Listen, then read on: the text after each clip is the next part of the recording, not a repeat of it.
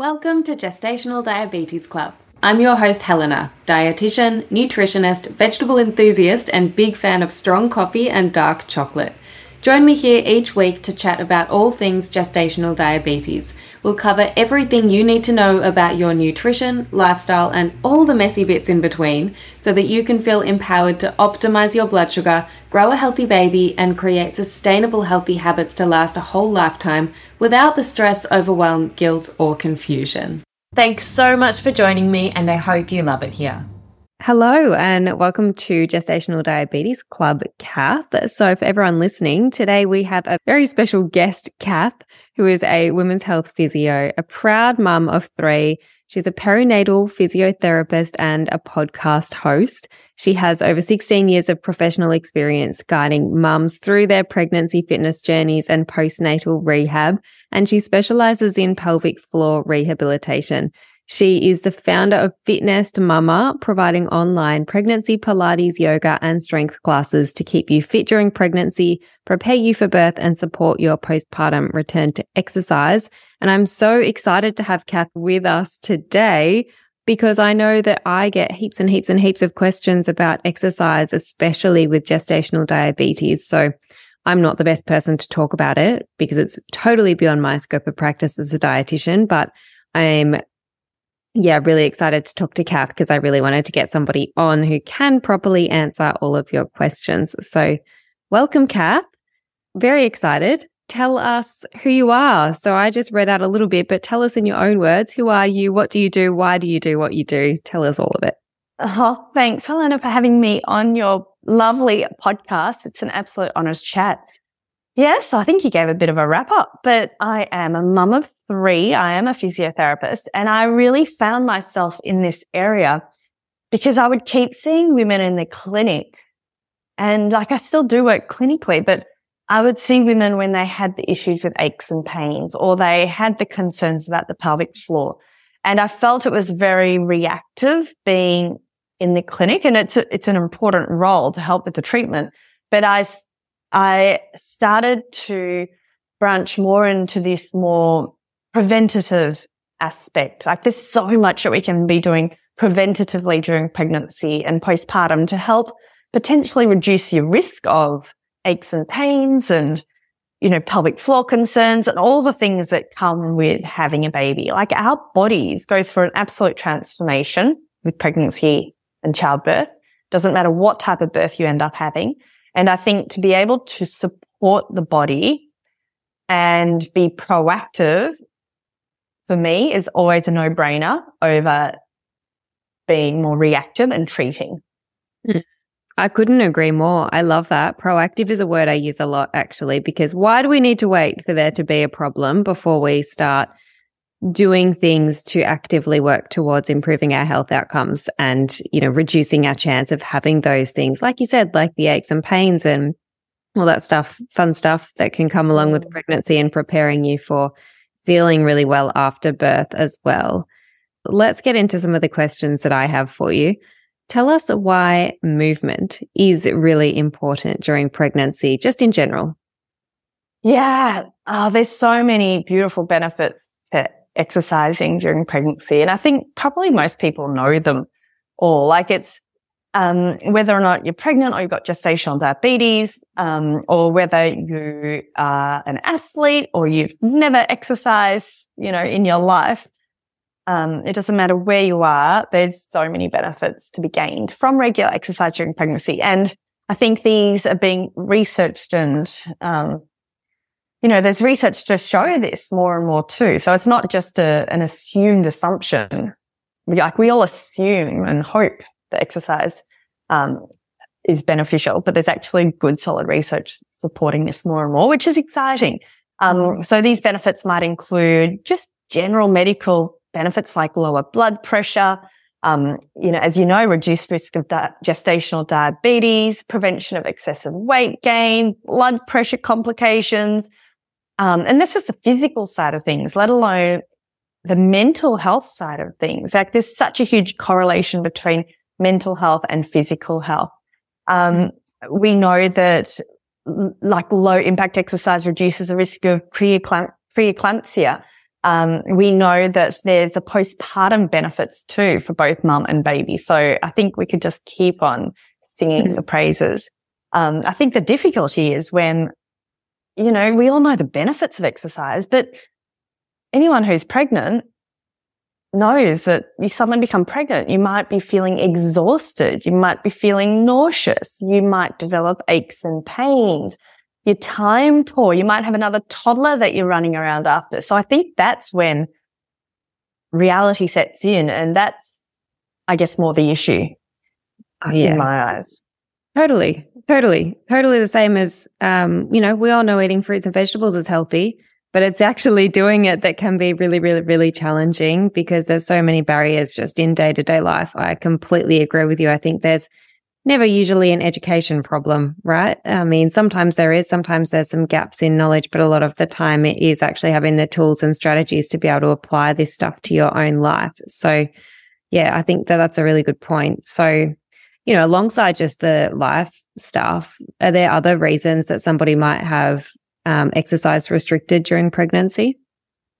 So a lot of the women that end up joining my program, FITNEST MAMA, do so because, as we just said, they are struggling to leave the house with a toddler.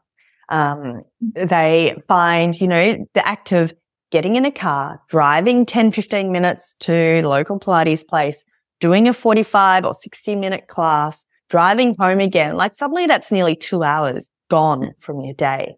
Whereas being able to exercise, and I know I'm biased, but 15 minutes in your lounge room with your toddler next to you, it's so good. So apart from that obvious lifestyle aspect, women with pelvic girdle pain, I see a lot of them inside my program because they're finding it hard. If you've got pelvic girdle pain, or back pain, which unfortunately is a huge thing with pregnancy. There's some research articles vary, but anywhere between 25% to 75% of pregnant women have some type of aches or pains. So that's 3 out of every 4 women listening are probably achy or sore. And that will probably rule out walking, which is unfortunate because walking, I say, is an amazing exercise. It's free. It gets you out in the fresh air. It's low impact. It's all the, it ticks all the boxes in terms of pregnancy exercise, except unfortunately it can flare up, the biomechanical nature of it, it can flare up pelvic girdle pain, which is unfortunate because we need to be able to walk, we need to be able to walk. We all walk every day. But in terms of doing walking as an additional form of exercise to your everyday, that can pose a huge problem. And I think that's when, instead of stopping the walking, we need to substitute that with a pelvic girdle pain friendly mode of exercise is super important. Some other restrictions to exercise. I think they're probably the biggest two, along with the nauseousness, the fatigue. So it's mainly the lifestyle factors that we talked about and the pain factors. Is it ever appropriate for a doctor to have put somebody on essentially bed rest during their pregnancy? Because sometimes, I hear that and I'm actually never sure because I know that a lot of the time, research moves along and we become more progressive and that, movement seems to be beneficial in a lot of cases. But are there actually reasons where you might be totally restricted from doing anything? Yeah, absolutely. And again, this is branching not into my area of expertise. This is really the medical side of things, but there are certain complications such as preeclampsia, placental issues, preterm labor, if they've got concerns about ruptured membranes, cervical insufficiency, multiple pregnancies, if you've got twins or triplets and want to avoid the risk of premature labor. Look, as you said, I'm not sure where research is at. It's a really hard area to research. You can't exactly do a randomized controlled trial and say, hey, you both got cervical insufficiency. Let's get you guys exercising and let's get, this group exercising and this group not exercising in a randomized controlled trial. You just can't do that. So I think safety for baby and mum is always paramount. And it will be a very hard thing to research in the future. And exercise in pregnancy in general is really hard to research, let alone if there's those medical complications. So, I do say to a lot of my mums, like, yes, there are so many benefits to exercising during pregnancy, but if you are given these restrictions, you've got the rest of your life, like, to get fit and strong again. Like, it is not the be all and end all if you are on bed rest and I think in my whole career of being a women's health physio, I've only known one or two women max out of the hundreds and hundreds that have been on bed rest. So it is very rare. I've only really come across it when I've been working in the hospital system, because they generally need that hospital like monitoring. So yeah, if you're listening, don't be too concerned about that. Absolutely. Go and check with your provider. Make sure you are cleared to exercise during pregnancy. But yeah, does that answer your question? Yeah, totally answers it. It's hard for the doctors too. Let's say you've got a pregnant woman in front of you who's got a certain medical complication. Sure, she might be fine to exercise, but research can't tell us either way. And you would not want to say, go and exercise if there is this potential risk that baby or her could be harmed. Like, some of these medical conditions are serious and I think need to be, So again, that's not really my area of expertise. So if in doubt, anyone listening, go and that's all what I always say at the start of every single workout. Do make sure you've got the medical clearance to exercise, because there are some conditions which I'm not a doctor. So I leave that to the medical world. Totally. Now we talked about how certain exercises like walking is probably not the best go-to, because for a lot of people that's going to cause some issues. So what types of movement would you recommend instead? And double-barreled question here, but you also mentioned that, doing something like 15 minutes of whatever, like in your lounge room while your toddler's there as well, is an option. Like, do you still get the same amount of benefit from doing something like that? Timely you ask this question. There is some really recent research, which I have to say there are some, look, this research, I think it's not a Cochrane review. It's a randomized controlled trial, but there are some questions in this research article. But the exciting thing is, and I've got it up here, in April 2023, so hot off the press, a randomized controlled trial, they randomized women with gestational diabetes into two groups. One of the groups completed short walks, a short 10-minute walk after each meal. Mm-hmm. And then the other group of women did one longer walk, so 30-minute walk outside of that 1 hour of eating time. Does that make sense? So some of the women did short 10-minute walks immediately after eating, and others did a longer walk. And they found that there was I think it was a 24-hour, like everyone, I can leave you the link for this article if you want. Yes, please. Don't quote me on this, but they found that there were no differences between the groups of exercise on blood glucose control. So I think that it's just a snippet, like it's just one research article, but we are still, what I'm trying to say is research is not conclusive in terms of the actual dosage for gestational diabetes. But there is thought that perhaps 10 minutes of exercise after a meal is just as effective as one longer stint of exercise. So for some women, they might think, that's brilliant. I can easily go for a 10-minute walk after a meal. But for other women, they might think, oh, that's impossible. I've got a family. I can't go for it. I prefer to do one bigger chunk of exercise once in the day rather than doing 3 small chunks. So I think, again, what we were talking about at the start, ultimately the best type of exercise you can do is something that fits in with your lifestyle that you can do consistently. It's all well and good to be signed up to your local gym and go once a week for an hour. But if you can actually do something a bit more consistent from the comfort of your home or whatever works in with your lifestyle, aches and pains, nauseousness, fatigue levels, children, like that's what's going to have the most benefit in terms of your the exercise benefits that we're talking about, whether or not that's gestational diabetes control or improving your mental health or, weight control, whatever it might be. Mm-hmm. Give us some examples. Examples of exercise, types of movement. Types of movement. Oh, so we've got walking, beautiful. Pelvic girdle pain, probably not the best. So if that's the case, maybe get in the water, walk in the water, because when you move in water, you've got a lot less weight going through your joints. But again, walking in water, I love doing that. With my first pregnancy, with my second pregnancy, when my daughter was at childcare, I'd go to the pool. When it got to my third pregnancy, there was no chance I could take that time out to go to the pool. But swimming, again, beautiful. But with swimming, being aware of breaststroke can sometimes flare up pelvic girdle pain. So freestyle might be more comfortable, or swimming with a pull buoy in between your knees. One of those little, flotation devices. Then we've got Pilates, which I love. That works on those core muscles. You know what, ladies, if you're listening, 1 in 3 of you probably going to have some type of leaking as a result of childbirth. So accidentally leaking when you sneeze, cough, laugh, move.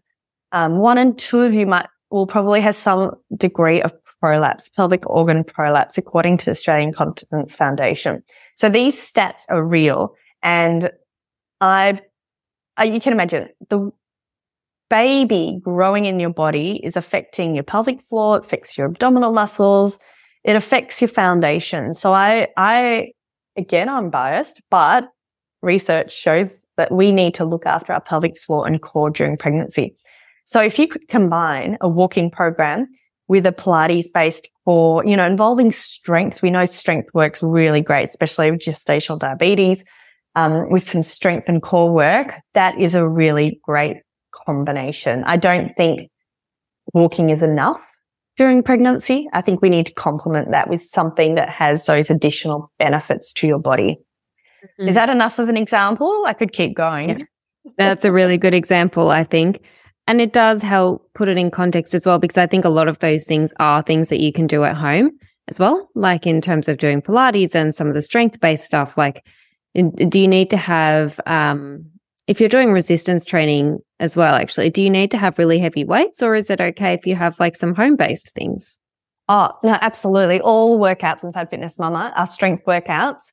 They all use body weight resistance. Mm. So, whether or not that's, squats, push-ups, tricep dips, and in all the workouts inside my program, there's different types of workouts depending on how you're feeling. There's the workouts which are perfect for aches and pains. You've got the strength ones, you've got cardio. But with the strength, I generally use what is around the house. You don't need to go and buy fancy or expensive equipment, whether or not that's water bottles of wine. There's a lot that you can use around the house for resistance exercise. That's so good to know. It makes it so much more practical, doesn't it? That's actually amazing. I'm really glad that you said that, because I know that a lot of the time when I'm talking with people, I'm encouraging things like, just do something at home. It doesn't have to be a whole thing of getting to the gym or doing a whole 60-minute swim or whatever it's going to be. So that's actually amazing to know that you support that as well, that in terms of just being at home, using what you have around, being resourceful like that, it doesn't have to be this huge undertaking, and we can simplify it in our brains a little bit and just bring it back to basics. What have you got around the house? Just use your own body weight. I love that approach. And my members have been asking more and more, all women, we're all so time poor. It's just, I think it's day and age, post-COVID, everyone just seems so busy. And the most popular workouts in my membership are the 3-minute workouts. Wow. And you still get benefits from 3 minutes. You're still working those muscles. It's still helping to control all those hormones, like the hormones which are important for your insulin control and improving those endorphins, those feel-good hormones. You can do a lot in 3 minutes. So I think, again, research needs to catch up. But yeah, it's exciting that either short bursts or long bursts might potentially have the same benefit. So let's work out what works best for you and your lifestyle and make it simple. Simple is good. Yeah, that's a really cool approach. And I want to dive into gestational diabetes a little bit more in a second because I'm really interested in that research.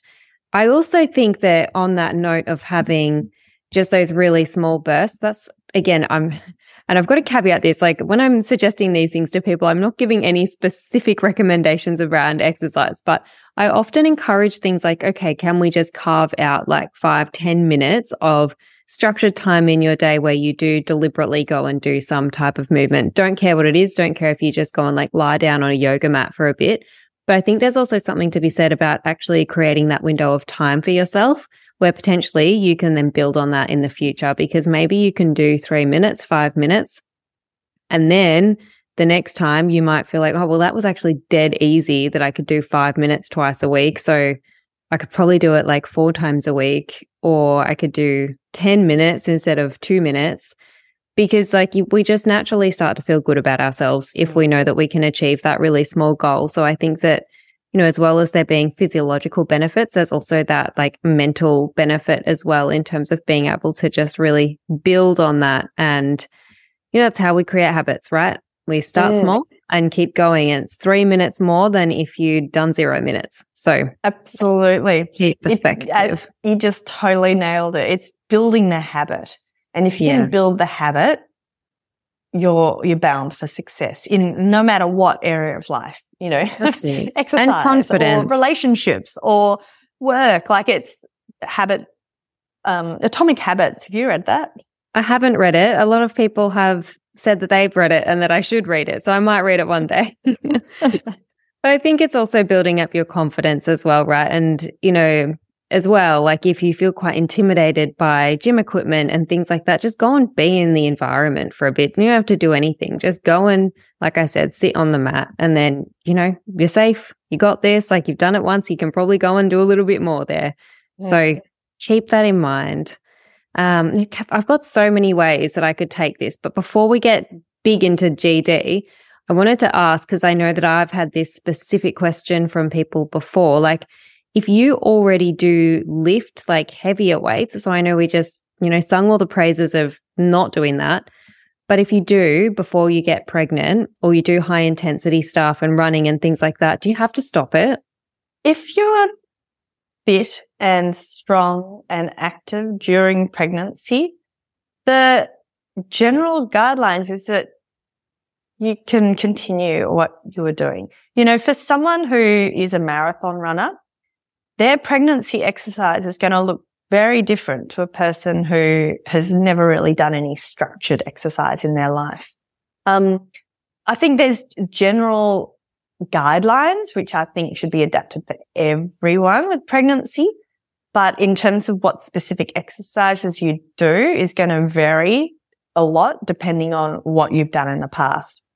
Mm-hmm. So the types, whether or not you are into high intensity exercise or you've never done a structured workout in your life, the general guidelines I recommend you don't want to overheat, especially in that first trimester. So whether or not you're going for, you know, a high intensity workout or you're going for your first ever walk, make sure you're not overheating. So especially if it's hot or that's one big recommendation. The other one is we want to be able to, have you heard of the talk test before? I have. Yeah, the moderate intensity exercise. So we want to exercise in a way where we can still hold a conversation. So you don't want to be gasping for air. But for a marathon runner, for them to go for a 5-kilometer run during pregnancy might be a walk in the park and they can hold a conversation the whole 5 kilometers. Whereas, you know, if you've got someone else that goes for their first 5-kilometer run, they'll be huffing and puffing and gasping for air. So that's a really nice general recommendation for exercise. And the other one is no exercise on your back after the first trimester. And now, again, guidelines do vary depending on which publication you're looking at, unfortunately, there's no consistency in terms of this guideline. Some of them say don't exercise at all on your back. Others say it's fine until you're 30 weeks pregnant. But I have been going by the RANZCOG, the Royal Australian New Zealand College of Obstetricians and Gynecology. At the moment, they don't recommend any exercise on the back after the first trimester. And that is because they've thought that the baby, when you're lying on your back, the baby pushes down on the blood vessels that supply the baby. So you might feel fine when you're exercising on your back, but there's potentially less blood flow going to your baby. So we want to avoid that. Yeah. Okay. Interesting.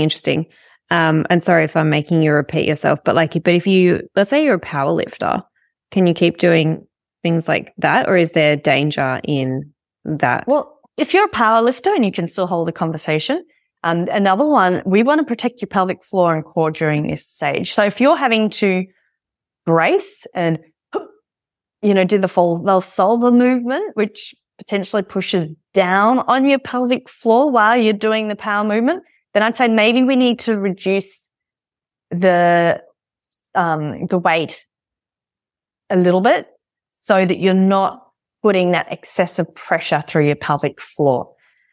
So make sure you can breathe through the movement. So that's a big one, is if you can breathe through the movement, you're not having to hold your breath and bear down, then that's ideal. Again, I do just want to say research is a bit iffy about this. So, what I'm saying now might change as more research comes to light.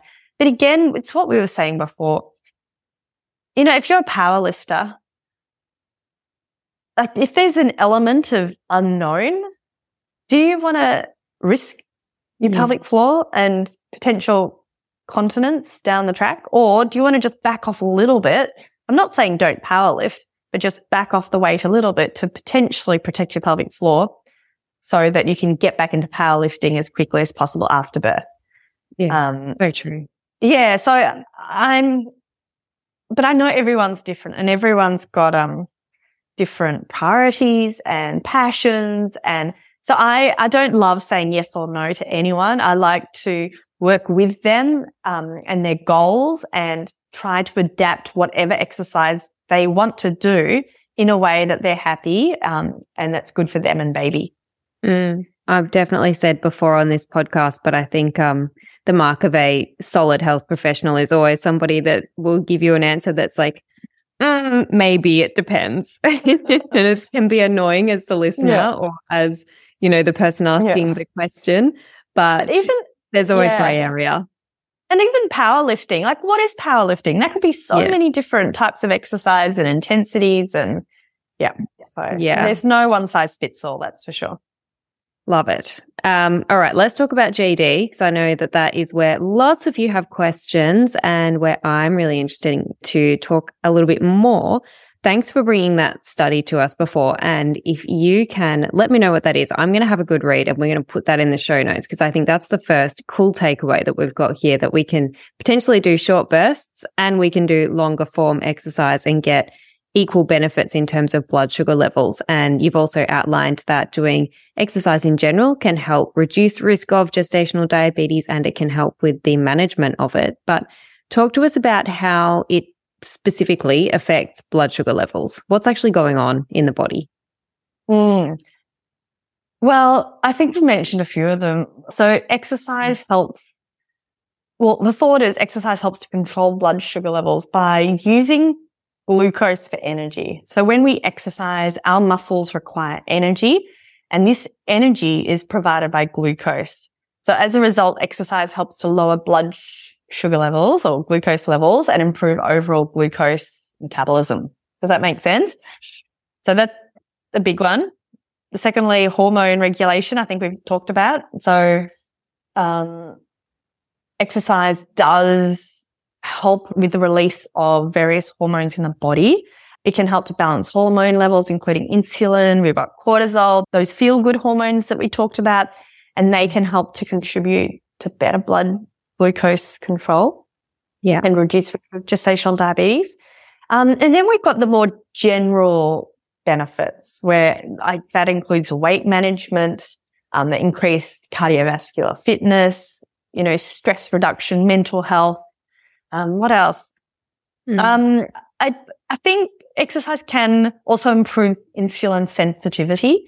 So what that means is that your body can use insulin more effectively to regulate your blood glucose levels. So there's some of those nice, there's a lot of those beautiful benefits in terms of helping women with gestational diabetes. Yeah, it's pretty special. I think that those, two of those things are really key in the sense that doing exercise can independently move sugar out of your bloodstream without insulin, which is number one, really cool. And then number two, it can make your insulin work better. So you get that dual effect. And now you correct me if I'm wrong, but I also believe that doing exercise has a longer lasting effect than just that duration, right? So we get an effect on blood sugar for hours afterwards, is my understanding. So my next question, does the type or intensity or duration of your exercise affect the blood sugar differently? Well, again, I from what I'm aware, I don't believe the guidelines change for normal pregnancy versus if you've got gestational diabetes. So in terms of the intensity and type, it is the same currently, the guidelines, whether or not you have pregnancy, whether or not you're pregnant or you've got gestational diabetes. So for example, we recommend moderate intensity. So that's that exercise at a level where you can have a conversation. So you're not huffing and you're not puffing so you're not too short of breath. Mm-hmm. So that moderate intensity is for all pregnant women, and it doesn't change if you've got gestational diabetes. And then the duration we've talked about in terms of short bursts versus a longer burst, the jury is still out in terms of research. And my take is that let's do something that works for you and your lifestyle so that you can build up that consistency. So I think you've given us a lot to think about just in terms of gestational diabetes. And my main takeaway here is that it doesn't necessarily, in terms of exercise, make you any different to somebody who doesn't have gestational diabetes. The recommendations are still the same, and we don't know exactly how much exercise you should be doing. We don't know if there's specific times that you should be doing exercise that's going to support your blood sugar better than doing it at other times. We don't know if there's specific durations. And in terms of intensity, the recommendation for everybody sounds like it is to do that moderate intensity where we're not getting heart rate up too much and not getting out of breath and unable to maintain a conversation. So would you say that that is kind of a good summary about that? Yeah, absolutely. I do just want to say, I know I brought up that recent research article, but I do think that that's just one article. And generally, if you go to the Diabetes Australia website, the general recommendation is that research has been shown that doing some exercise after meals can help women with gestational diabetes hit their recommended target blood glucose levels more often. So with that in mind, that is a general recommendation still.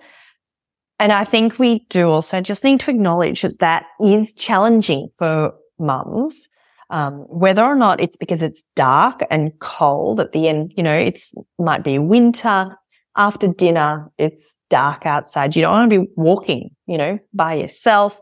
Or maybe you're working full time and you've got toddlers so I want to just bring that awareness that that's where being adaptable in terms of finding someone that you trust to help give you an exercise program that works with you and your lifestyle, I think is ultimately the most important thing here. Yeah, I couldn't agree more. And I think, like you've said as well, the best exercise is the exercise that works for you and that you enjoy. You've got to enjoy it too, right? And maybe as well, you can just give us a bit of an idea about whether there are specific types of exercises that can prepare people best going into birth. And then, some of that stuff around the postpartum period, like when can you exercise again? And do you keep doing the same things? Are the recommendations the same during pregnancy as in the postpartum phase? Like what is the guideline there? Okay, we could cut it right here and go into a second podcast episode. Yeah. I love this question, but I'll try to keep it as brief as possible. So in terms of preparing the body for birth, we know, and so this is putting gestational diabetes aside, for pregnant women, we know that pelvic floor exercises can help to reduce your risk of leaking, of pelvic floor issues in that early postpartum period. We also know that pelvic floor relaxation and perineal massage and preparing the pelvic floor for birth can help reduce risk of 3rd and 4th degree perineal tears and episiotomy. So from that 3rd trimester specifically, I think this is something that needs to, until now we might have been doing great pregnancy exercise and a range of walking and cardio and strength. But when we're getting into our 3rd trimester, this is a time when I think it would be advantageous to think, okay, what type of birth am I after? And if you're after a vaginal birth, how do I prepare my pelvic floor for birth? Do I need to include my pelvic floor exercises, pelvic floor relaxation exercises, perineal massage from 36 weeks onwards? Because there's some nice research showing the benefits. And then once you've had your baby, I've got a whole podcast on 6 tips to help with your afterbirth recovery in those first 6 weeks. So I think generally we say lots of rest and gently build up your walking in those first 6 weeks. Get started with your pelvic floor exercises gently and slowly and build that up 6 weeks. Once you get to that 6-week mark, it's like the magic number. That's generally when you had that doctor's review, you check medically, it's all happening, all working well. And then you might start more structured program. So, but I think in that first 6 weeks postpartum, that's heaps. That's when you're sleep deprived. You're learning how to care for a new baby. You're up all night breastfeeding. So to just work on gradually building up the walking. So 5 minutes extra every week, I recommend. So 5-minute bursts in that first week. So around the hospital, around the house. The second week, you might do 10-minute bursts and you might intersperse that with beautiful horizontal rest. Horizontal rest helps to take that pressure off the pelvic floor. That downward pressure that comes with sitting and standing. Our pelvic floor stretches 300% during childbirth. And it's like an elastic band that's stretched, and we want that natural recoil to occur as much as possible. You could be the strongest woman in the world, but if you've just had a vaginal birth, everything's stretched. Muscle, fascia, connective tissue. When you eat a piece of steak, it's not all the red meat. You've got all the white bits of sinew, and that's what's stretched. And we can't hasten that recovery. We want that recoil to occur like a rubber band so that knitting together of the soft tissue structures occurs. And for that, that's where rest is best. And every child I had, I recognized this more and more. Like I did way too much after my first baby. I was wanting to get back into walking and exercise and, pretend like I hadn't had a baby. This baby's not going to stop me sort of situation. But then when it came to my 3rd baby, I guess I had to, what's the word? I just had to surrender a bit. Surrender. Absolutely. Trust the process. Yeah. I did. And, I had to rest. Like it was almost forced rest. I just physically could not leave the house with 3 children. And I have to say that was my best recovery of all 3 was when I did surrender to the process and I allowed my body that healing time. So my biggest tip would be for the postpartum recovery, allow your body healing time, but do clever exercise to support your body in that first 6-week period. And then from 6 weeks onwards, like your postnatal rehab plan, what is it? How are you going to reinvest back into your body so that you can get back to doing what you love? After having a knee reconstruction on the footy field, these sports players are all doing rehab. after a hip replacement. Everyone's doing rehab. But for some reason, after having a baby, I remember at my 6-week checkup, my doctor said, you know, my body felt so different. It felt so foreign. It was just, I felt like a different person, like physically. And my doctor said, cool, you're healing well. I'll see you next pregnancy. And, you know, from 6 months onwards, I'll see you next time round. Wow. And I was like, what is that it? So, postnatal rehab, get on into it. It doesn't have to be fancy. You know, this is stuff that I help inside FITNEST Mama. It doesn't need to be time consuming. It's the same things what we've been talking about. What works for you? What works for your lifestyle? What will help to build your body back up again to help you achieve your fitness, weight, confidence, goals, all the rest.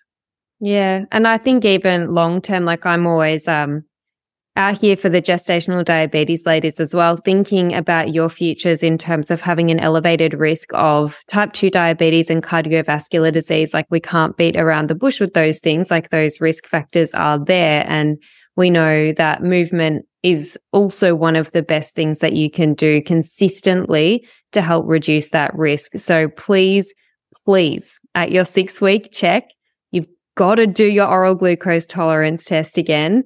You've got to do it. Please don't put it off. We need to know what's going on with your blood sugar. It's always better to be safe than sorry.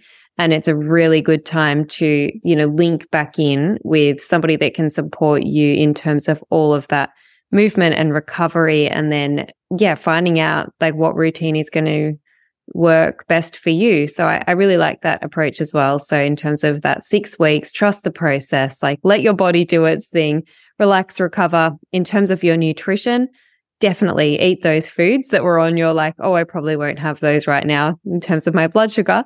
Eat those delicious foods, celebrate yourself a little bit. But then it's so important to get back into this amazing routine that I know that so many of you are in, being so proactive about managing your blood sugar and your gestational diabetes.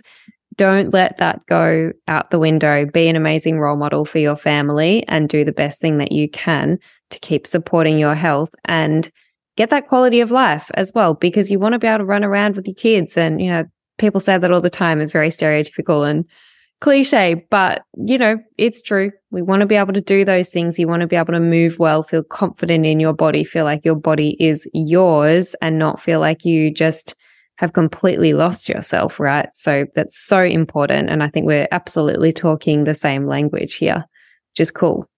What are your favorite exercises in that? Especially like as a mum, like what were your favorite things to start getting back into after you'd had your babies? Oh, look, walking is unparalleled, you know, getting out with your baby, going for a morning walk, even if it's, you know, 5-minute bursts, 10-minute bursts, 15, fresh air, get some sunshine, walk to the local cafe. True. Gotta love walking. It's free. But again, I know I'm biased, but I think it's for good reason. Like we all need to work on our weakest link.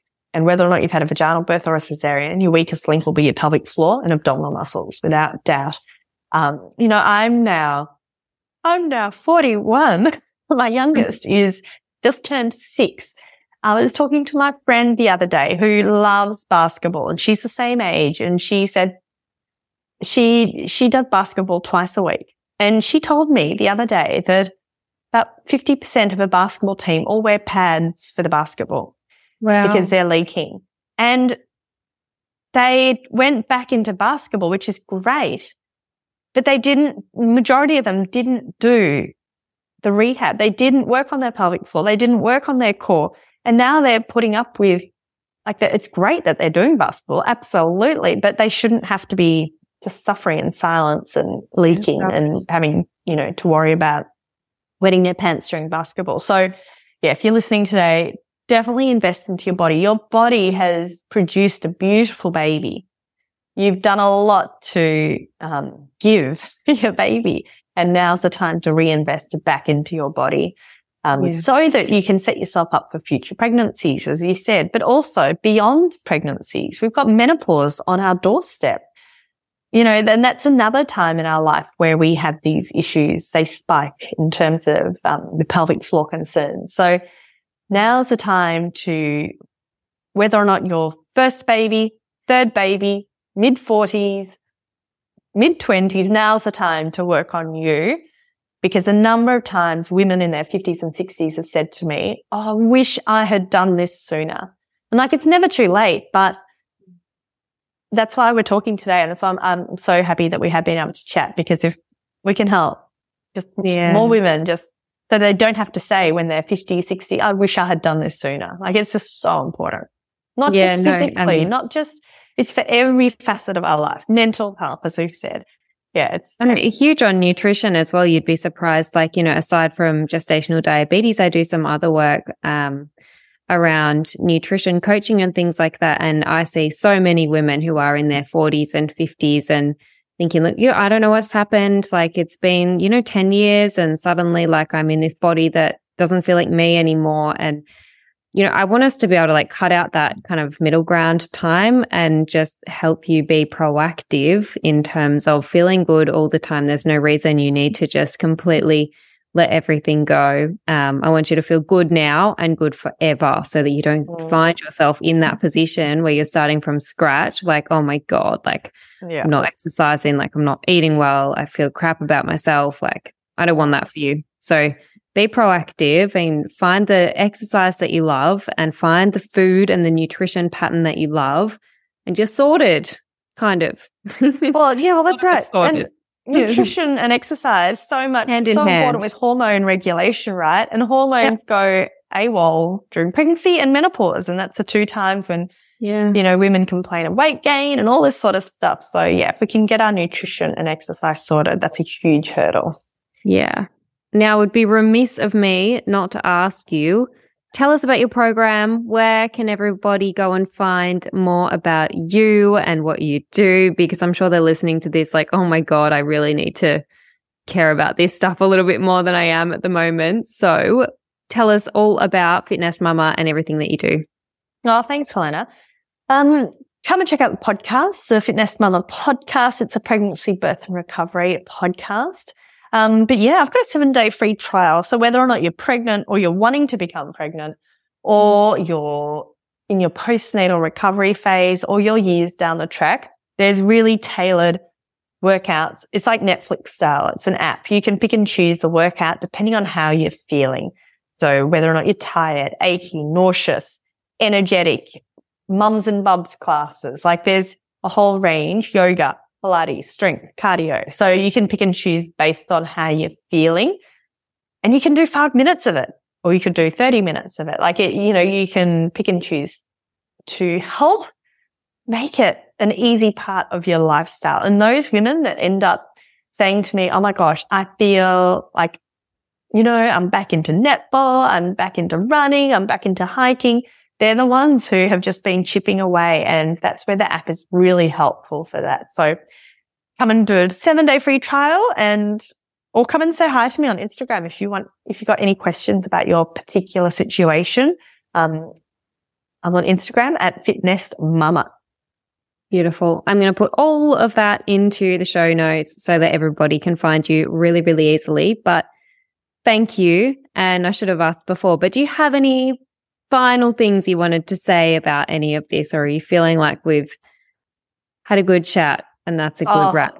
We've totally covered it, but reinvest back into your body. Do what's easy for you and do what works for you and your lifestyle. And you deserve it. Everyone listening today deserves it. And it shouldn't be pushed to the bottom of the to-do list, which I know is easy to do. And if you're listening to this and feeling tired or sore, or you're just finding it impossible to exercise, I totally understand. Come and send me a message. I'm here to help. Because this is something I think we can help support all women to do a bit more of. Yeah. My biggest tip, schedule it in. Write it down in your calendar so that it is a booking with yourself. And I don't care if it's a 5-minute booking. You need to schedule it in so that it actually happens. It's super important, and you'll thank yourself afterwards. But thank you, Kath. I have really enjoyed this chat. It's been so nice to bring the listeners all of your beautiful information about exercise and movement in pregnancy. I'm sure they will appreciate this episode so, so much. So we appreciate you. Thank you for giving up your time to chat to me. And I think we might have to get you on again one time. So keep your eyes we'll out. do a research update. How about that? Yeah. Update in 6 We'll months' circle time. back. I love it. But okay. Thanks everyone. And you'll see ya.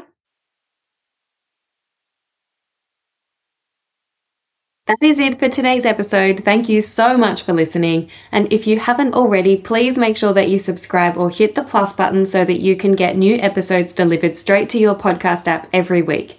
And if you did find this episode useful, I would appreciate it so, so much if you could leave a rating and review or share it with a friend.